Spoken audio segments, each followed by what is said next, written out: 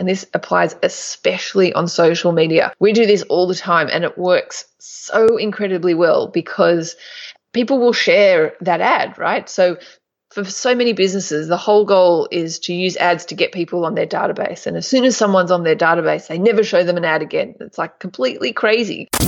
This is Super Fast Business with James Schranko. Helping you build your business super fast. James Schranko here. Welcome back to superfastbusiness.com. This is episode 645. And today we're going to be talking about the top 10 remarketing tips. And I brought along Ilana Wexler for this. Welcome to the call. Thank you so much, James. It's always a pleasure to be back on your show. Well, I love having you back over and over again talking about really cool traffic techniques. And now you've just run a challenge about remarketing. So I thought it would be a terrific topic for today because it's fresh in your mind and it's such a powerful way to get a huge return on investment with paid advertising. So let's just sort of introduce the topic. Firstly, if we're not sure what is remarketing? Sure. So if you don't know what the term is, no doubt you've experienced it before. But essentially, it's if you go to someone's website, have a look around, even if you don't have a look around, you just go to someone's website and leave. And then the next day you see an ad somewhere online for that particular business. So I'm sure everyone's experienced it before. Maybe you looked at a pair of shoes, you left, and suddenly you see those shoes following you everywhere around. Perfect. So I've heard it described before as like an invisible contact list. It's a way that people can be reached if they've sort of visited somewhere. So in the e-commerce world, I think I first noticed this with Amazon. I went and looked at some equipment and then they sent me an email, which was quite clever because they must have had my email address because I was logged in, I think, or they can remember you from when you visit. And it sent me back to the page. It was like, hey, we're still interested in or here's some cool equipment. It's like exactly what I was looking at.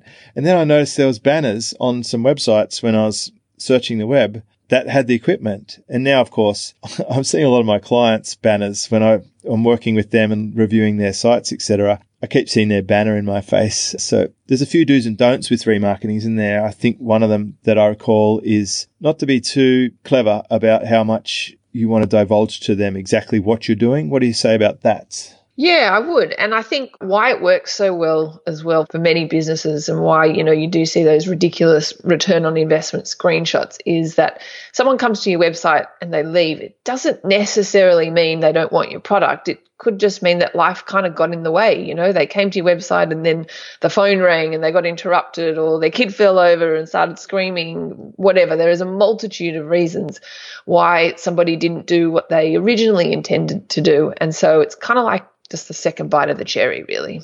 Perfect. Yeah, so it's something I've experienced. So a lot of the sales that happen in my own business are from post visiting the sales page. It's in the follow-up and it can be supported, especially with online. I saw someone actually sent me an email recently for an event. I went and had a look at the event page and now I'm seeing some banners which are sort of along the lines of, sort of a gentle reminder about this thing. And if I had to go away and check my calendar and see if I'm available or not, or if I wanted to think about whether I really want to go to the event or not, it's a really gentle, subtle way to be sort of just tipped back into the path of buying an event ticket because it's relevant and I visited the page. I suppose what's so effective about it is that you're only spending money for people who are of a specific group or catchment who have done some action or visited something versus just the general public. So it's just super, super hyper targeted, right?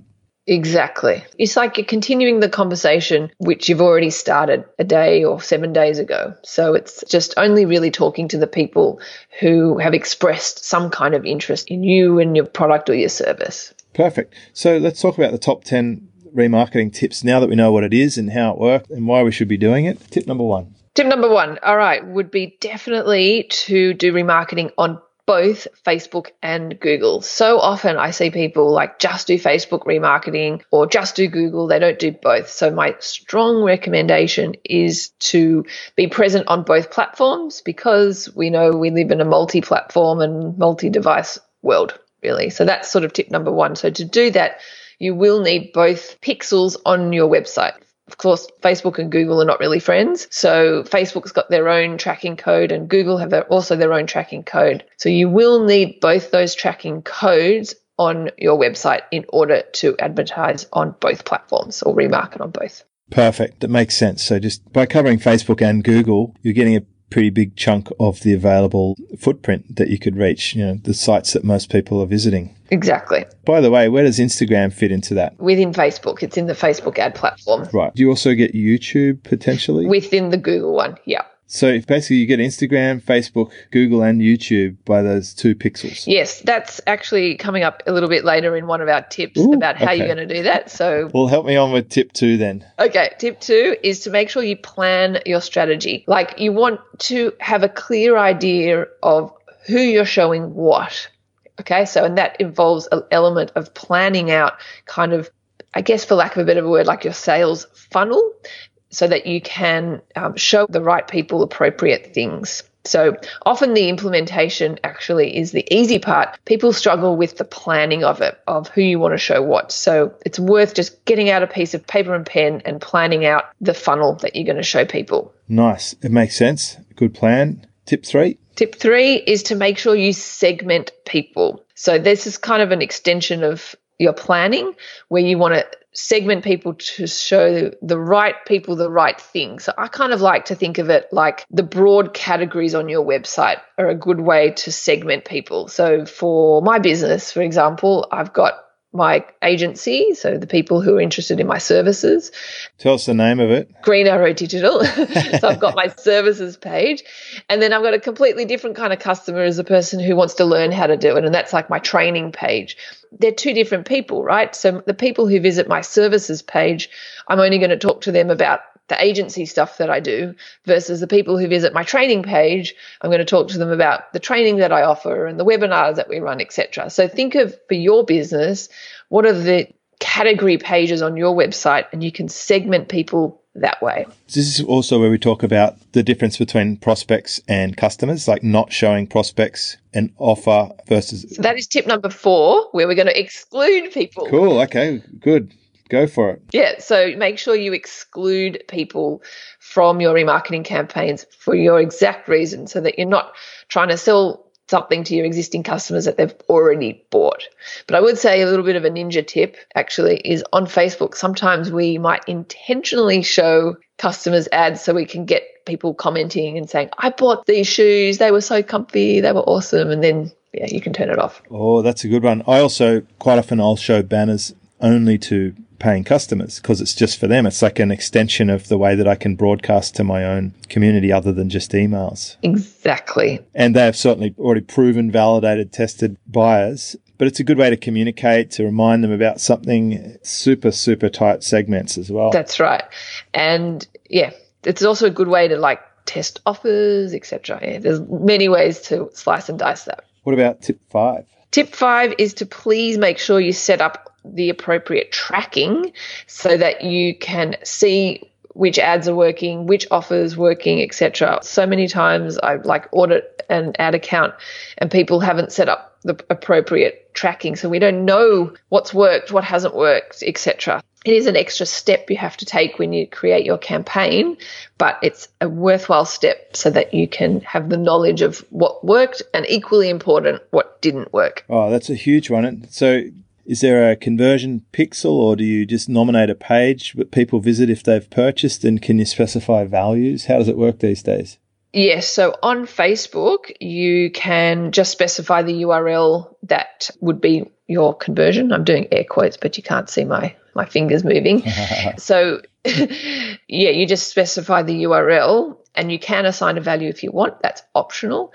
On Google, though, it will give you extra code to put on that specific page, the thank you page on your website. So it's not code that goes on every page. It's not like the remarketing code. The conversion tracking code, it goes on just that thank you page, and it is that little bit of an extra step. Nice. Tip 6. Cool. Tip 6 is what we kind of talked about in the beginning with the YouTube and Instagram is to build what's called engagement audiences. So these are audiences of people who've engaged with your business or your brand on social media, but didn't actually go to your website. So normally, in order to do remarketing, they've got to have come to your website or your asset or your home, But for the people who've watched a YouTube video or, liked a Facebook post of yours or watched a video on Facebook, you can create an engagement audience of those people and remarket to them. But there is a bit of a catch. You can only remarket to them on that platform. So let me explain. So if somebody watches a YouTube video, you can create that engagement audience, but you can only remarket to that audience on the Google sphere, be it search, display, Gmail, etc., right? The same for Facebook or Instagram. And this comes back to Facebook and Google not really being friends, right? If somebody watches your video on your Facebook page, you can create an engagement audience of that, but you can only show them an ad on the Facebook ecosystem, be it Instagram and Facebook. Does that make sense? It does make sense, but it's a really powerful one, isn't it? People who have watched a certain percent of your content, they've raised their hand, they've shown interest. That's going to be a powerful segment. It's incredibly powerful, and you can go to a level of granularity that's pretty crazy. And with all the messenger bot kind of developments, really an explosion in the last year, you can actually create an engagement audience of your ManyChat subscribers. So there's lots of ways that you can really build out your remarketing lists, even if people don't actually make it to your website. Gosh, what about 7? 7 is to please make sure you rotate your creative, because you don't want to show the same people an ad over and over again. Because you're dealing with such small audiences, because it's remarketing, right? It's only the people who've come to your website in a certain time frame. Your audiences are going to be small. It doesn't mean they're not worth advertising to. It just means that, they're a smaller group of people, right? So please rotate creative so you're not showing the same people the same thing over and over again. Nice. Makes sense. I remember from when I was running CPA offers a decade ago, the offers would fade pretty quickly. That's right. You'd have to start creating the next ones in anticipation of them becoming sort of worn out. That happens on Facebook all the time. Yes. I can imagine. It seems like the place you go to relieve boredom. So you're going to want to keep stimulating your audience. That's right. Which kind of leads me to number 8, actually, which is to really try and write some good, engaging copy. Often I see people with their remarketing ads and they're pretty boring, like, hey, come back and buy, right? No, like this is an opportunity to re-engage with your people. And I encourage you to tell a story in your ad. Your goal with this ad is to re-engage people, get them to comment, get them to share it, because they're going to sort of spread your message far and wide. Yeah, look, I think that was probably the core message that we heard about on episode 630 with Molly Pittman. Yeah, I listened to that. It was great. And she was spot on. She knows her stuff as you do. Yeah. And the good story stuff is what's been working well for her. So you're supporting the same story. It's like, that's the story. Get the stories happening. And that's right. I've certainly been playing around with that. Lots more videos. I actually resisted this even in podcasts, and for my book ideas, I tend to be quite direct and pragmatic, and I've been encouraged by people to put more of my stories in there. They like the stories, and I should tell them I've got so many. So I've had to sort of start to add them in now in my podcast, and I've had really tremendous feedback about it. It just makes sense because we are wired for it. I used to think it was too self-indulgent, and it would sometimes annoy me as a consumer to be reading through a story to get to the punchline, but not everyone is like that. I think a lot of people savor and enjoy the story. They do, and that's often the one thing they remember, actually. If you go to a conference and the speaker tells a story, you walk away and you remember that story because it's memorable and it's relatable, and especially it applies on social media because, as you say, people go to social media to relieve boredom and they're looking for entertainment, and stories are entertainment. That they don't have to be false. The true ones are still entertainment and they're relatable. Absolutely, they should be true. Of course. Remember, when I was speaking and I saw other speakers, I couldn't really understand why the audience was so excited and jazzed up. They could hear a 90-minute story with one bullet point of content, and I would deliver pages of notes for people. Yet the story-based stuff was remembered and sold well. So it's a good reminder, we all fall into that trap of over-delivering on the content stuff and missing the point entirely. So a good sort of dose of story, and they can be really powerful metaphors to instruct people as what to do next as well. That's right. Yeah. And often I'm a bit like you, James. Like, I find it hard to share stories, but every time I have stories about my kind of journey, and everyone has a journey, like, I'm incredibly also humbled and astounded at people's responses from it. So we're all learning that. I like your story. I like you came from big data. That's why you understand these numbers and you can cross multiple platforms. You haven't just gotten into the one platform. You understand how to leverage multiple platforms because you've just decoded it. I like that's a good historical. You've got the pedigree for it that most people don't, and you can translate it. So you're able to teach it, which is also rare. What about tip 9? Tip 9 is kind of like what you said before with showing ads to your email people. That's exactly tip 9, which is to combine your ads with your email marketing. And this applies especially on social media. We do this all the time, and it works so incredibly well because people will share that ad, right? So for so many businesses, the whole goal is to use ads to get people on their database. And as soon as someone's on their database, they never show them an ad again. It's like completely crazy. When you combine ads with email marketing, people will comment, they'll tag their friends, they'll share it, and they spread whatever it is that you're, maybe running an offer on or something in your email marketing. They'll spread it for you. Like, I want to give these people a hug. So it's such a small amount of money. It's often like $5 or $10 a day to do this, and you'll be astounded with the results. Oh, that is a huge tip. Leading us to number 10. The big reveal, number 10. Ta-da! This is more on the Google side of things, is to sort of take your Google remarketing campaigns kind of to the next level and create Google Analytics audiences. So this is incorporating Google Analytics behavior to create a subset of your generic remarketing list to show those people an ad. So a classic example of this would be to filter out the people who have bounced from your website, from your remarketing campaign, because personally, I think if somebody's bounced from my website, then they've spoken with their clicks, right? They've left. They haven't even bothered to have a look around. That's fine. I don't even want to remarket to these people. So if you take those people out, then at least you're only paying and communicating with the people who are not genuinely, but have expressed interest in what your product or service is. That's a killer. Yes, just like find that 80-20 from your audience and just advertise to them. Exactly. Perfect. It all makes sense, everything you've said. So a little quick recap here. Our 10 tips. Use Facebook and Google. Yep. And of course, their extended little side gigs. Imagine if you're like your Facebook and your little side business is Instagram, or you Google and your little side business is YouTube. That's pretty cool. Plan your strategy. Know who you're going to advertise to and what you want to advertise. And then you segment so that you can get quite relevant with that.